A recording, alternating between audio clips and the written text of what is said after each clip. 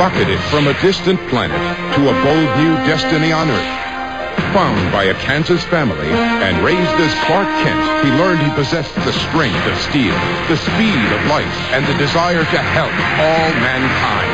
He is Superboy. The Man of Screen.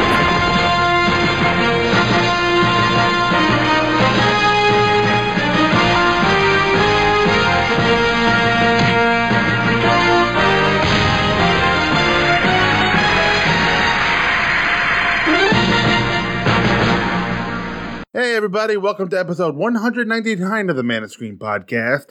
I am your host, Mike Zumo, and in this episode I'll be covering episodes 9 and 10 of season 4 of the Salkind-produced Adventures of Superboy, which ran from 1988 until 1992.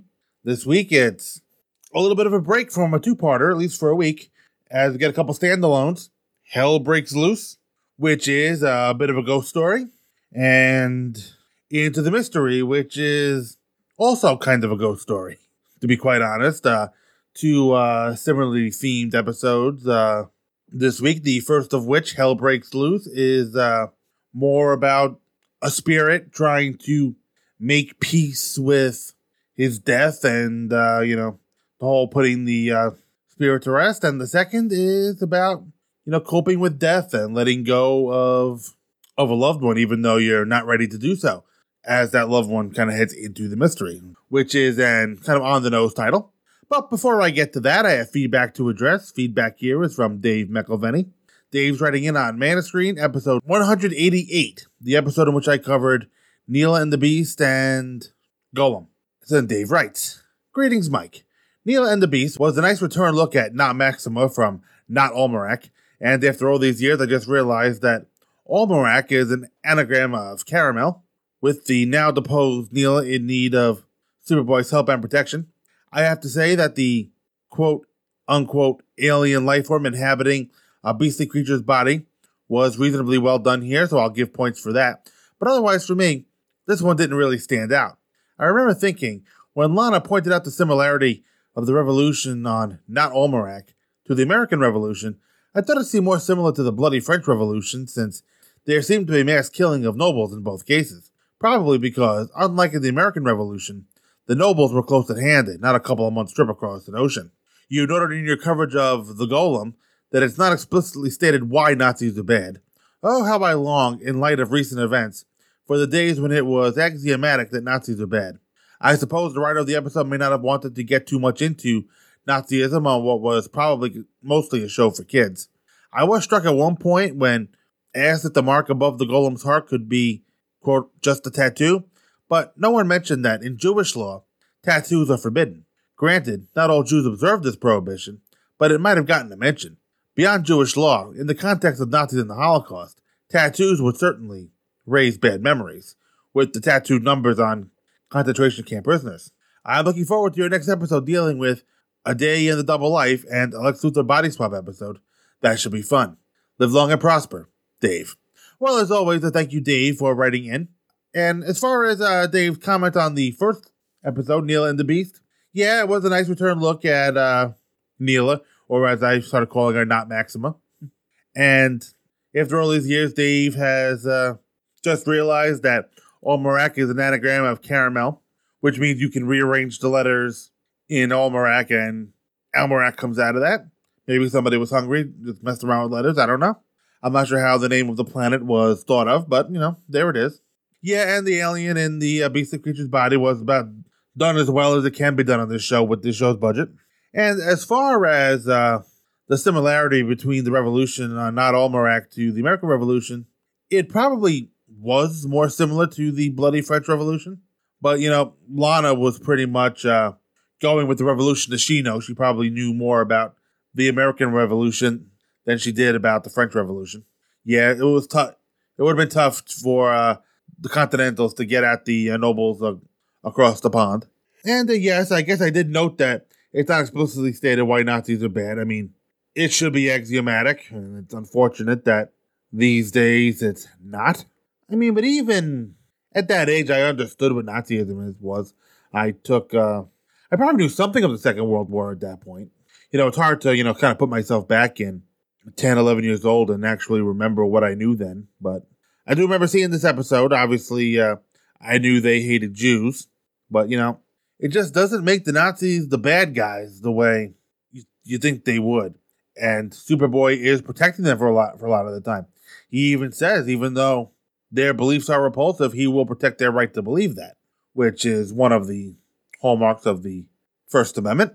Even though your First Amendment rights do end when it injures or hurts somebody, and they are definitely hurting people in their pursuit of their First Amendment rights. And as far as the Golem's heart can be just a tattoo, I believe Matt asked that question of, I'm not sure what this character's name was. I just always refer to him as Levi's friend. There was a character named Jonah in that episode, at least according to IMDb there was. So maybe that was Jonah. Well, anyway, yeah, that's the just a tattoo comment is kind of when Jonah got annoyed and kind of left. Right in response to that would have been the time for Jonah to say, no, tattoos are forbidden under Jewish law or whatnot, even though. But I would guess that, I don't know if what percentage of Jews observe that prohibition. I mean, do they all know about it? I mean, I can see why no Jews would ever want to tattoo numbers on themselves, but, especially now with as widespread as tattoos are. I have quite a few Jewish friends and I've never actually talked to any of them about tattoos. Not something that comes up. I know a few Jewish friends that have them, but, it could be a tattoo. But although, if you look at the mark on the chest, it looks more like a scar than anything else. So, I'm rambling. I really don't have anything else to add to that part of the conversation. So, at this point, let's take a quick break and play a podcast promo. When I come back, hell breaks loose. Hang around, folks. Faster than a speeding bullet. More powerful than a locomotive. Able to leap tall buildings at a single bound. Look, up in the sky. It's a bird. It's a plane. Richard Pryor? Yes, it's Superman 3 Movie Minute. On Superman 3 Movie Minute, we'll be examining Richard Lester's 1983 film 5 Minutes at a Time. This time around, we don't just have Superman. We have evil Superman, Lana Lang, a scary robot lady, and yes, Richard Pryor. Coming soon to the Fire and Water Podcast Network. All right, welcome back, folks. We're going to start things off with Hell Breaks Loose. Original broadcast date was December 1st, 1991. And actually, I believe these last two episodes were the final episodes released in 1991. I probably should have said that more up top, but there you are. This episode was directed by Robert Weimer and written by James Ponti. Guest cast included Beverly Banfield as Louise Larson, James Michael Detmar as Ben Ransel, Phyllis Alexian as Old Lisa, Fred Ottaviano as Gino, Michael Edwards as the officer, Paul Vroom as the henchman, Frank Eugene Matthews Jr. as Ernie, Chris Laban as young Ernie, Joe Candelora as the band leader. And even though they're not guest casts, I am going to add two names here because they play roles in the flashback sequences. Gerard Christopher plays Johnny Carino, and I mentioned Old Lisa before. Stacey Heideck will play young Lisa in the flashbacks. And now our synopsis is brought to you by Wikipedia. Again, I still have lost my TV.com synopses. Anyway, strange things begin to happen at the Bureau after a construction project begins. Tools are found twisted and mangled, computers print countless sheets filled with the name Lisa, and strange noises are heard. While working one night, Lana is nearly blown out the window by a gust of wind coming from inside the building. She calls in a paranormal specialist and a psychic to investigate. You're early. You're not supposed to be here until we close. Well, we're pretty excited about this. And from what you said, I think we have a definite presence here. Well, you'll have to come back. What's going on here? Nothing. Absolutely nothing. There couldn't be less going on here. I'm Dennis Jackson, Bureau Chief. Louise Larson, paranormal specialist. And this is my partner, Ben Ransel, psychic. That explains everything. They're just going to take a quick check. They'll work at night and no one will ever know. That's not the point. They have a research grant and they'll work for free. For free? Why didn't you say so? Well, Have at it. But there had better not be a book or a file or a sheet of paper out of place when I get back here in the morning. No problem. Frank.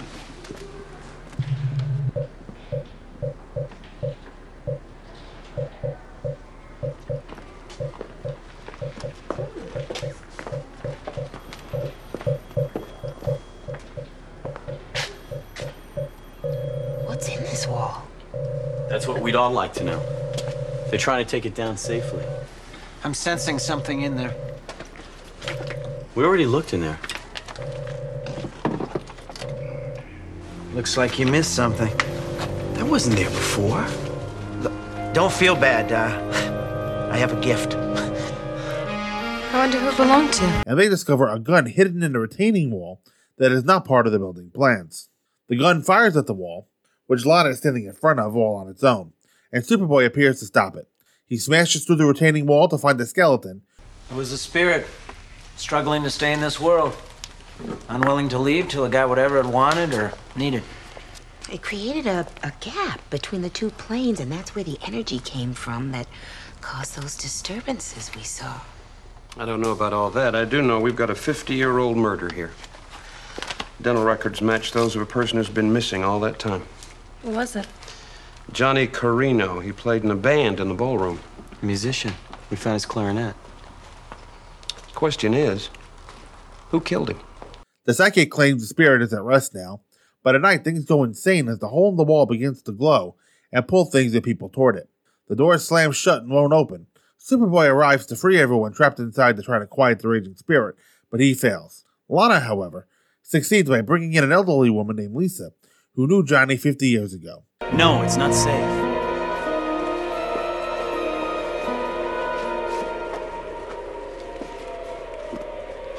Johnny? Lisa.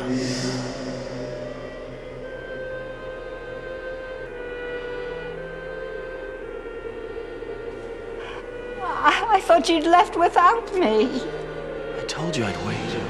Forever, if you had to. And when you're ready, I'll still be waiting.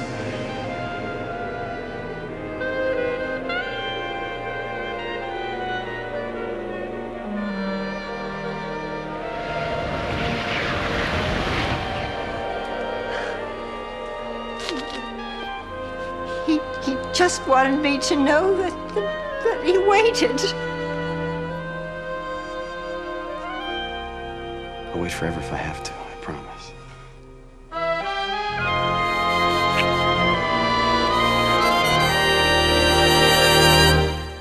All right, so, kind of a spooky-ish episode. Lots of strange things going on at the Bureau for Extranormal Matters, which should be specializing in strange things, but, not as such. It's hard to specialize in strangeness when the boss thinks it's a hoax.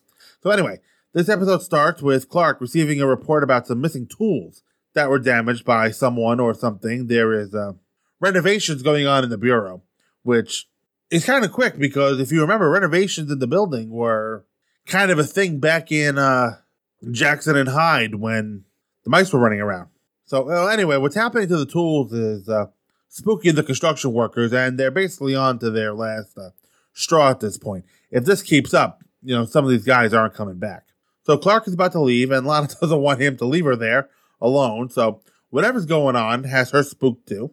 So apparently at this point, she and Clark are the only ones left in the office, and they investigate a rattling picture and an open window. So now about this bureau window, which seems to open far too easily, they are high enough above the ground that, perhaps you shouldn't just be able to walk out this window. I mean, a few episodes earlier, Paranoia, that one woman, Margaret, was going to jump out the window, just having walked out. So maybe this window should be sealed shut. Safety tip, guys. So they think it's the wind, which blew the window open, and Lana nearly gets sucked out the window. So it seems like something is going on. Clark used some super speed to save her, and Lana wondered how Clark did that. He chalked it up to adrenaline, and really at this point, Lana's not in much of a position to debate him. Now, the first clue as to what's going on here is on this computer monitor. That maybe Lisa knows what's going on because her name was just all over the monitor. Blue screen with, I believe it's the yellow type, just Lisa in capital letters. So, what's up with Lisa? So the next day, Lana reports that the place is haunted, and Jackson is not buying it because Jackson believes nothing. He, remember that line from Neela and the Beast, which Dave discussed in the opening, in his feedback. They're carrying the Beast into the room. Clark says, even if they landed it on his desk, he'd still think it was a hoax. So, Jackson's definitely not buying this. And he dismisses their concerns. They're high up. Wind currents are weird. Again, maybe this window shouldn't be opening at all if they're that high up. And he dismisses the claim that the wind came from inside the building. I guess there could be some kind of wind effect that could create a draft from outside that sucks Lana out, but you would think she'd know if she was being pushed or pulled. And she definitely got the feeling as though she was being pushed. So then the light starts flickering. Oh, nope, that's not a ghost. That's just circuit breakers. I don't know of any circuit breakers that just make lights flicker like that. And then because if you flick the switch and turn off the breaker, everything goes off. It almost seems here like they're kind of turning it up and down.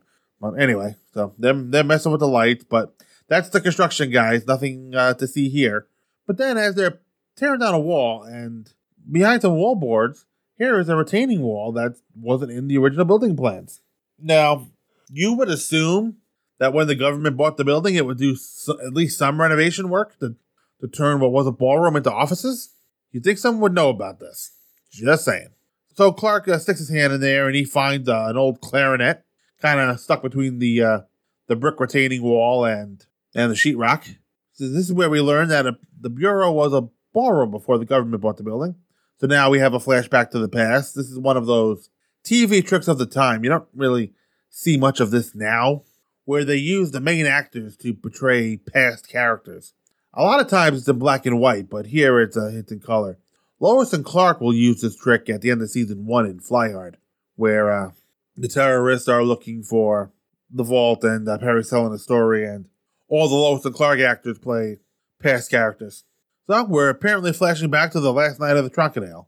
And then I guess Lana falls asleep. She's picking up some old-time big band music on the radio, kind of like what would be played at the Trocadero 50 years earlier.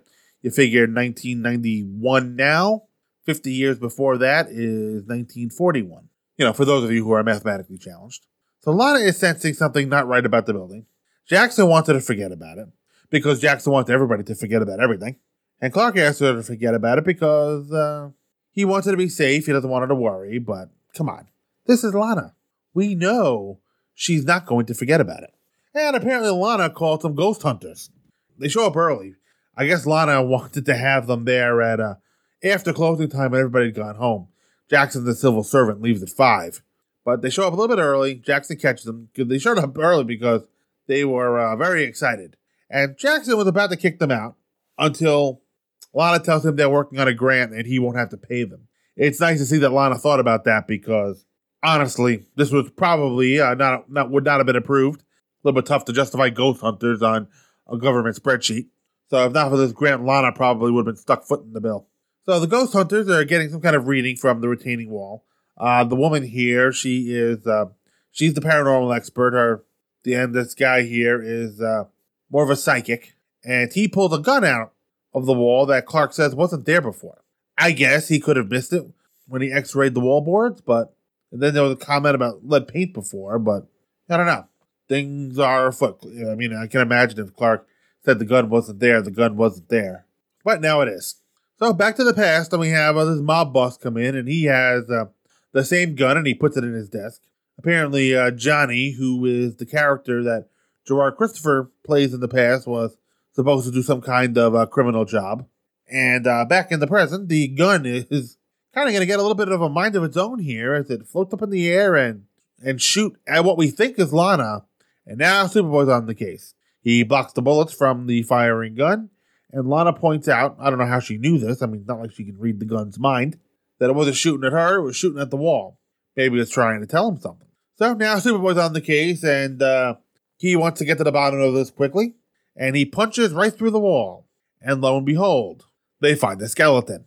Now, I'm no expert, but wouldn't a dead body rotting inside of a building giving off some kind of smell? Is it really realistic that this, remember, they're high up. Like, they're not on the first floor. Is it really realistic to believe that this body went undetected on the top floor for so long. Kind of hinky to me. But the psychic says that the spirit is trying to leave the world and move on to wherever spirits go. Whether you believe that's heaven, hell, other dimensions. Either way, he's trying to leave, and he's not at peace yet, so he can't leave. So the body is that of Johnny Carino, the character Gerard Christopher is playing in the past. So the question becomes, who killed him? And we're going to find out later that it's his mob boss, Gino. But as far as the present time goes, that's kind of all we hear about the mystery into who killed Johnny Carino. The rest of the episode is strictly about putting his spirit to rest. So Lisa, who, like I said, is played by Stacey Hydak during the past sequences, wants Johnny to go straight. And Gino is none too happy about Johnny leaving his employ. And it's quite easy to see Johnny is digging his own grave here. And Gino gives him an ultimatum. Me or her. Well, for anyone who's watched enough mob movies, or mob TV shows for that matter, knows that they don't like not being the one picked.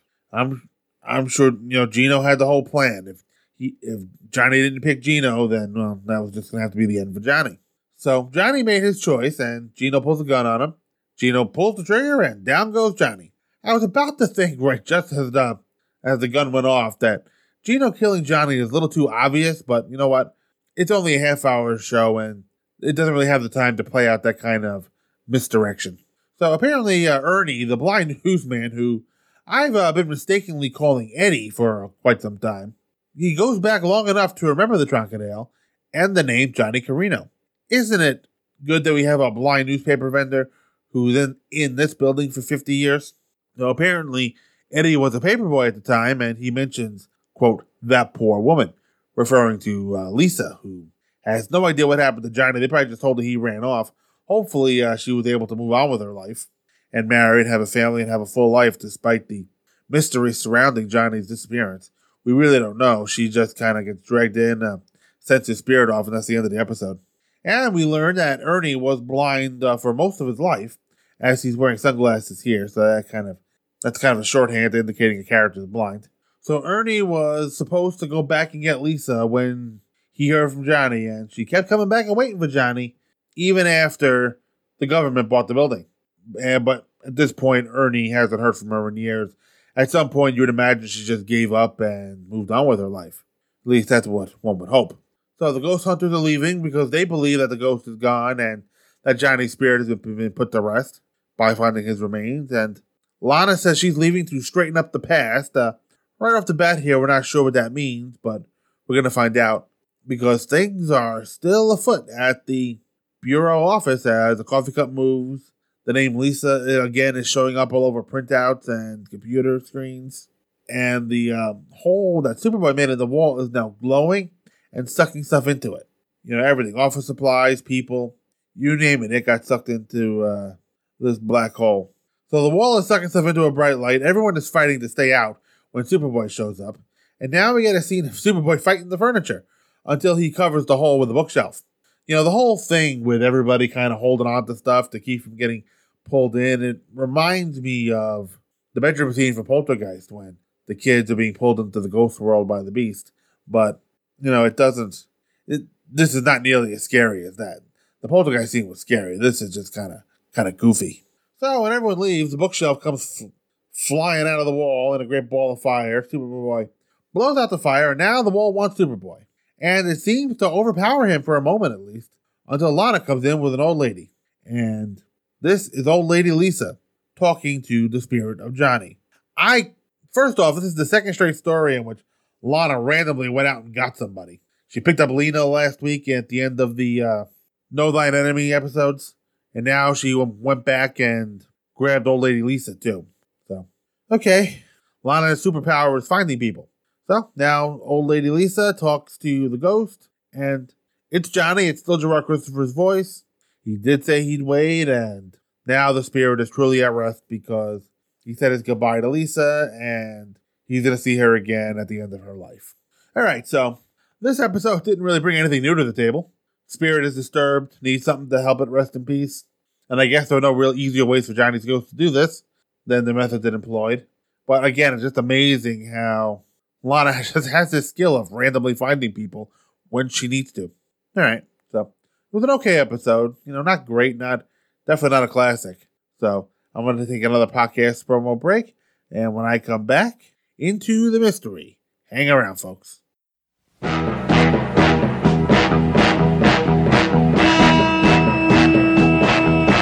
Fire and Water Podcast Network is a collection of super friends plus Shag. So what could be more appropriate than a podcast about the super friends? It's For All Mankind, a Super Friends podcast, a read-through show about the classic DC comic book series covering all 47 issues of the original run plus a few surprises. Hosted by me, Rob Kelly, and a rotating group of my super friends. Coming soon from the Fire and Water Podcast Network. It all looks good to me. All right, welcome back, folks. We're going to finish this episode off with the last episode to be aired in 1991, Into the Mystery. Original broadcast date, December 8th, 1991. Directed by John Huneck. Written by J.M. DeMatteis. And I went into some of J.M.'s history last week, so I'm not going to do it here. Guest cast included Frances Peach as Aunt Cassandra, Eden Gross as young Clark, Peggy O'Neill as Azrael.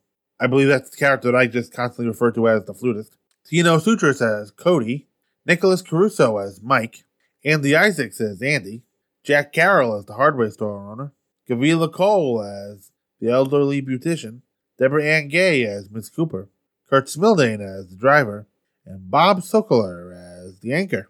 And our synopsis is brought to you by Wikipedia. While trying to save the life of a man whose car just crashed, Superboy encounters an unusual ghostly woman. After the encounter, Clark begins to reminisce about his Aunt Cassandra and everything that she taught him as a kid. Have you really been to India, Aunt Cassandra? Mm-hmm. And Africa? And China and Egypt and all sorts of wonderful places. I want to go to all those places too. Believe me, Clark, you will. You'll do things that most people only imagine. I can tell. I want to go everywhere. I want to understand all there is in the whole world. Impossible. Not for me. What's real in life, what's truest, is so huge and beautiful that our minds can't ever understand it. I can do it. Well, then maybe you'll be the one who will. But don't be surprised when things in life are bigger than you. And learn to take joy in the mystery. Puss to clock. Puss to clock. Come in, clock. But his reminiscing is cut short, as he has to save the life of a young boy, and once again he encounters the ghostly woman. After a third encounter at a fire in a nursing home, Superboy begins to search for Cassandra and locates her in a cabin outside the city. Come in.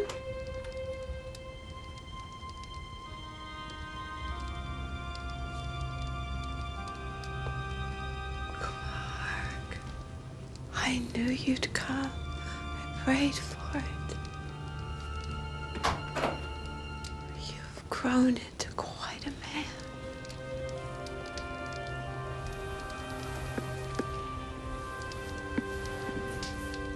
How are you? How do I look? Cancer? The doctors gave me this therapy and that therapy. Tried to prove to me how wonderful medical science is. Needless to say, I'm not convinced. You'll beat this. I'm tired, Clark. I don't want to fight anymore. I can't. You're not going to die. I can help you. You've already helped me. Just by being here. But there are things I can do. I'm sure, but...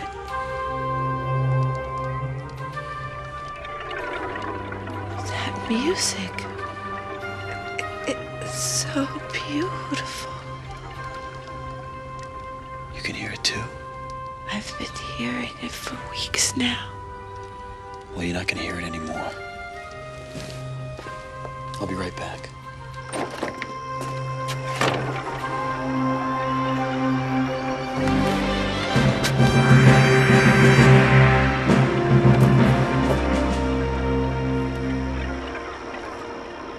Why go after her? If it's me you want, then come and get me. I'm never after anybody. I simply take what's mine. She's not yours and she never will be. Whatever you are, I beat you before and I'll do it again. You never beat me. The man at the bridge, the boy, the old man. It wasn't their time.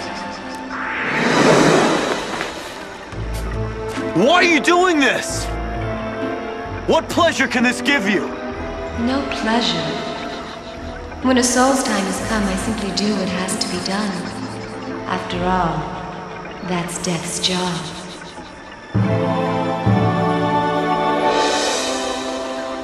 Death? But when Cassandra appears on the front steps of the cabin, in perfect health. Clark? That is you, isn't it, Clark?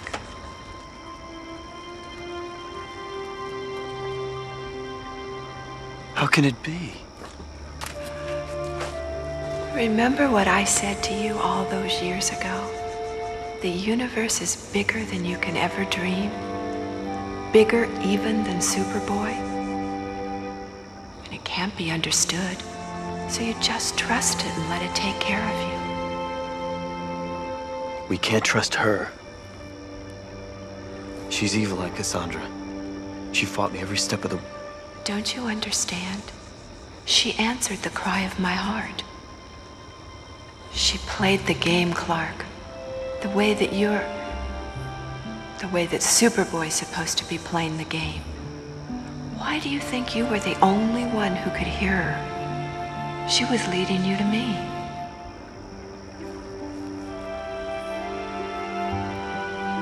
So I could say goodbye. I have to go now. No. Yes, Clark. Aren't you afraid? A little. Maybe a lot. But what fun would the game be if I wasn't? Into the mystery.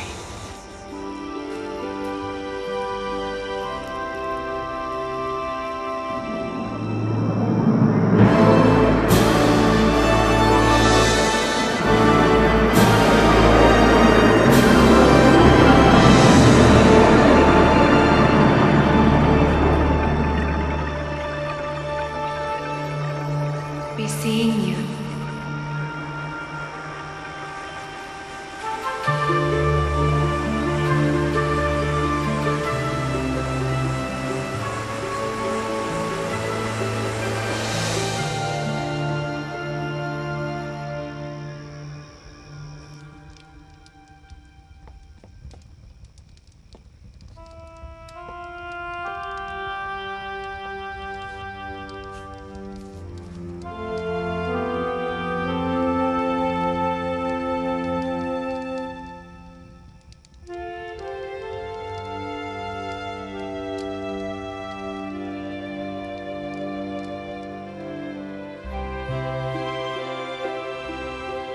Joy in being scared?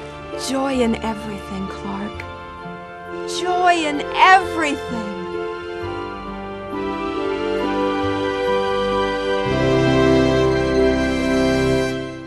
All right, so like I said, another ghost story. This one about letting go of someone you love, like I said before. So we start with some pink smoke and a set of hands holding onto something, and a tired dude driving at night. Not a good combination. That tired dude driving the car is probably about as tired as I am recording this podcast. But he looks pretty bored, and here is our flutist in the middle of the road playing him to sleep, and the car crashes and falls down a hill. This is Peggy O'Neill, the flutist, as Azrael. So maybe I'll refer to her that, not the flutist. So Superboy gets about as Azrael plays her flute. And, I'm trying to get a make for what she is at this point, getting some kind of idea. And, she looks very ghostly. Is she actually there or what? Did her flute have an effect on the driver?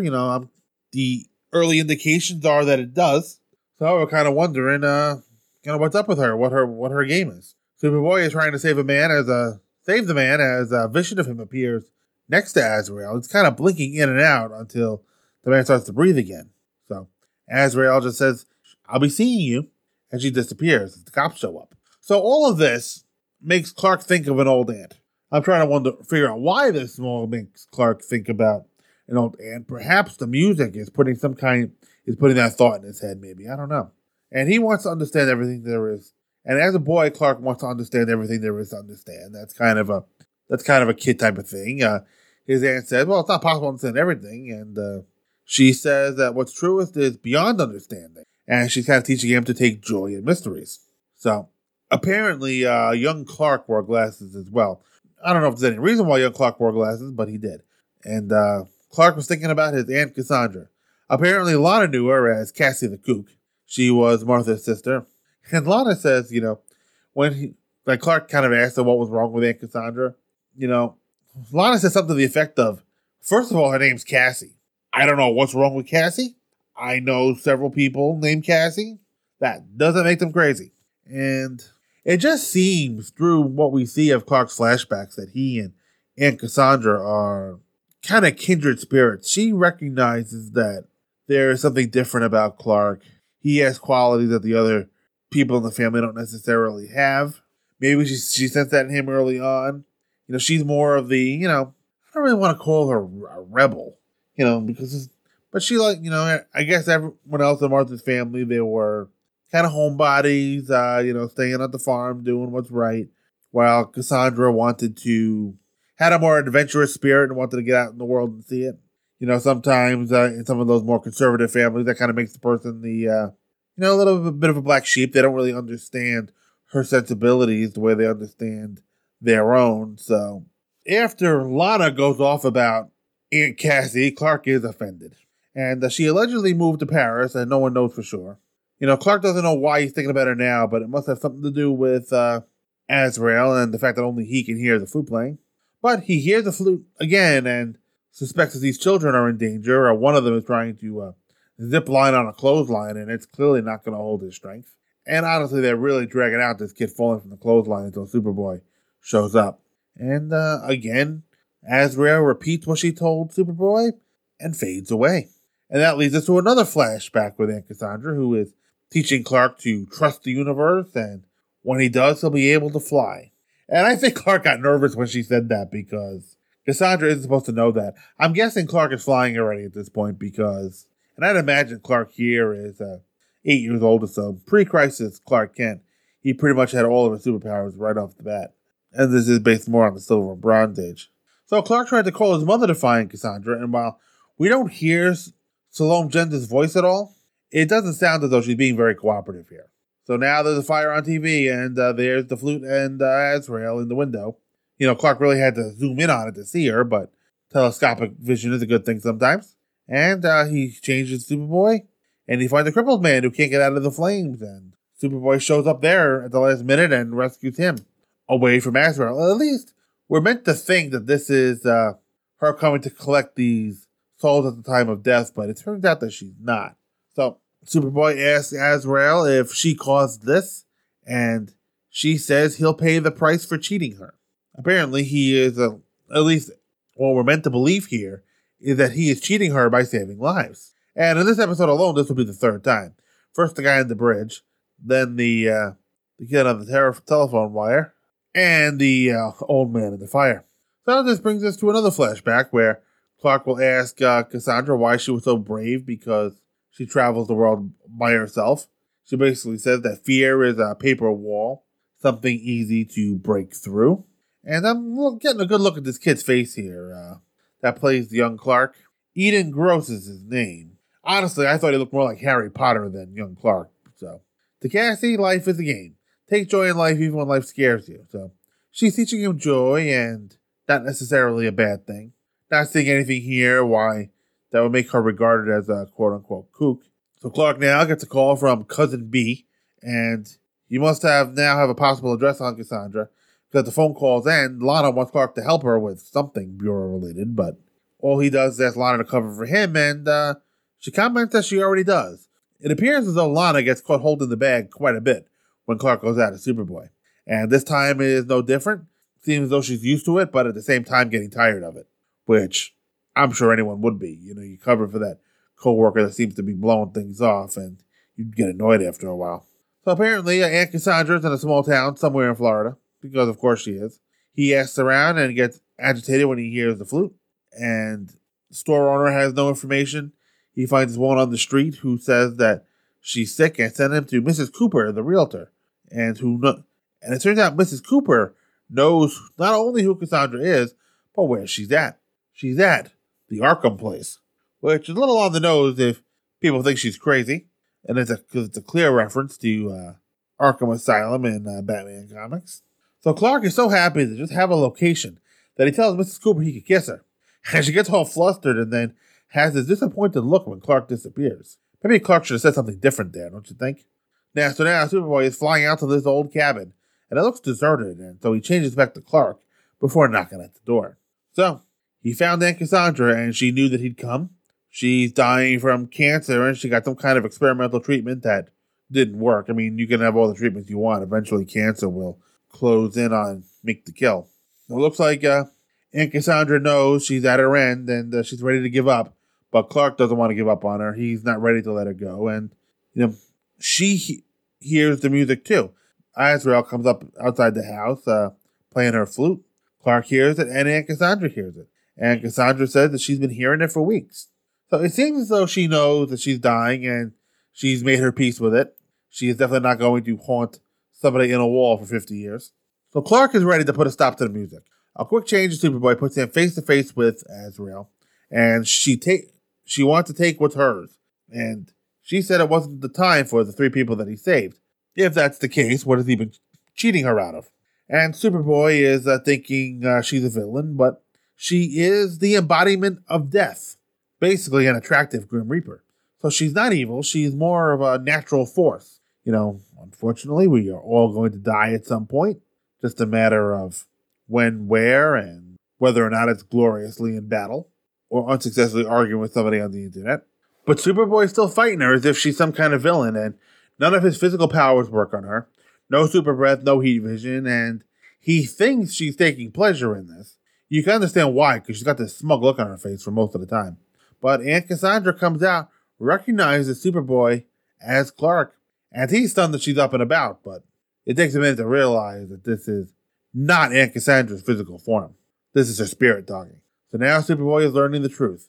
She played the quote-unquote game, she lived her life. He was the only one who could hear the flute because Azrael was leading him to Cassandra, so she could say goodbye to him. I guess that was Cassandra's final wish. A little bit about Azrael that I could find on Wikipedia. That apparently is Azrael holds a rather benevolent role as the Angel of Death, but apparently here she's fulfilling Aunt Cassandra's final wish. And she admits to... Now, I wonder if Aunt Cassandra knew he was Superboy the whole time. Maybe she had a clue that there was something different about Clark. Who knows? Now, she admits to being afraid of death, and she's going into the great mystery, which is death. It's kind of the final, into the mystery, as the title says. Death is the final mystery. No one truly knows what, if anything, awaits us at the end. So, like I said, that wasn't the physical embodiment of Aunt Cassandra, but her spirit. But death is still smug as she flutes away with Aunt Cassandra. And then back in the cabin, Aunt Cassandra has died, and Clark has to let her go. Apparently she taught him a lot when he was young, and her lessons were vital to his development. But, it's hard to get all choked up about an aunt we've never seen before or heard of before. There's just not enough time to get us invested to this character to make us feel something for her. But it is so like Clark to see good things in someone that everybody else shuns. So, another okay episode. I'm not sure what the message is here. I mean, is this our way of Superboy learning that he can't beat death? Maybe. But there is something that resonates about Clark and his being different that he would identify with the family's black sheep. So, that's about all I got for this week. Next time, we begin 1992, and Bizarro will return for what I believe is his final appearance in the show. At least as a main going concern. Just about everybody shows up in the obituary for a superhero episode, so he might show up there too. But this is, like I said, this is Bizarro's last main story, To Be Human, parts 1 and 2. Now, want to leave feedback? It's always welcome. manofscreen@gmail.com. If you want to join the conversation over the Facebook group, just put Man of Screen Podcast in your search feed and the show should come up. You can also find the show on Twitter @ManofScreenCast. Until next time, folks, we're all on the same team. Good night.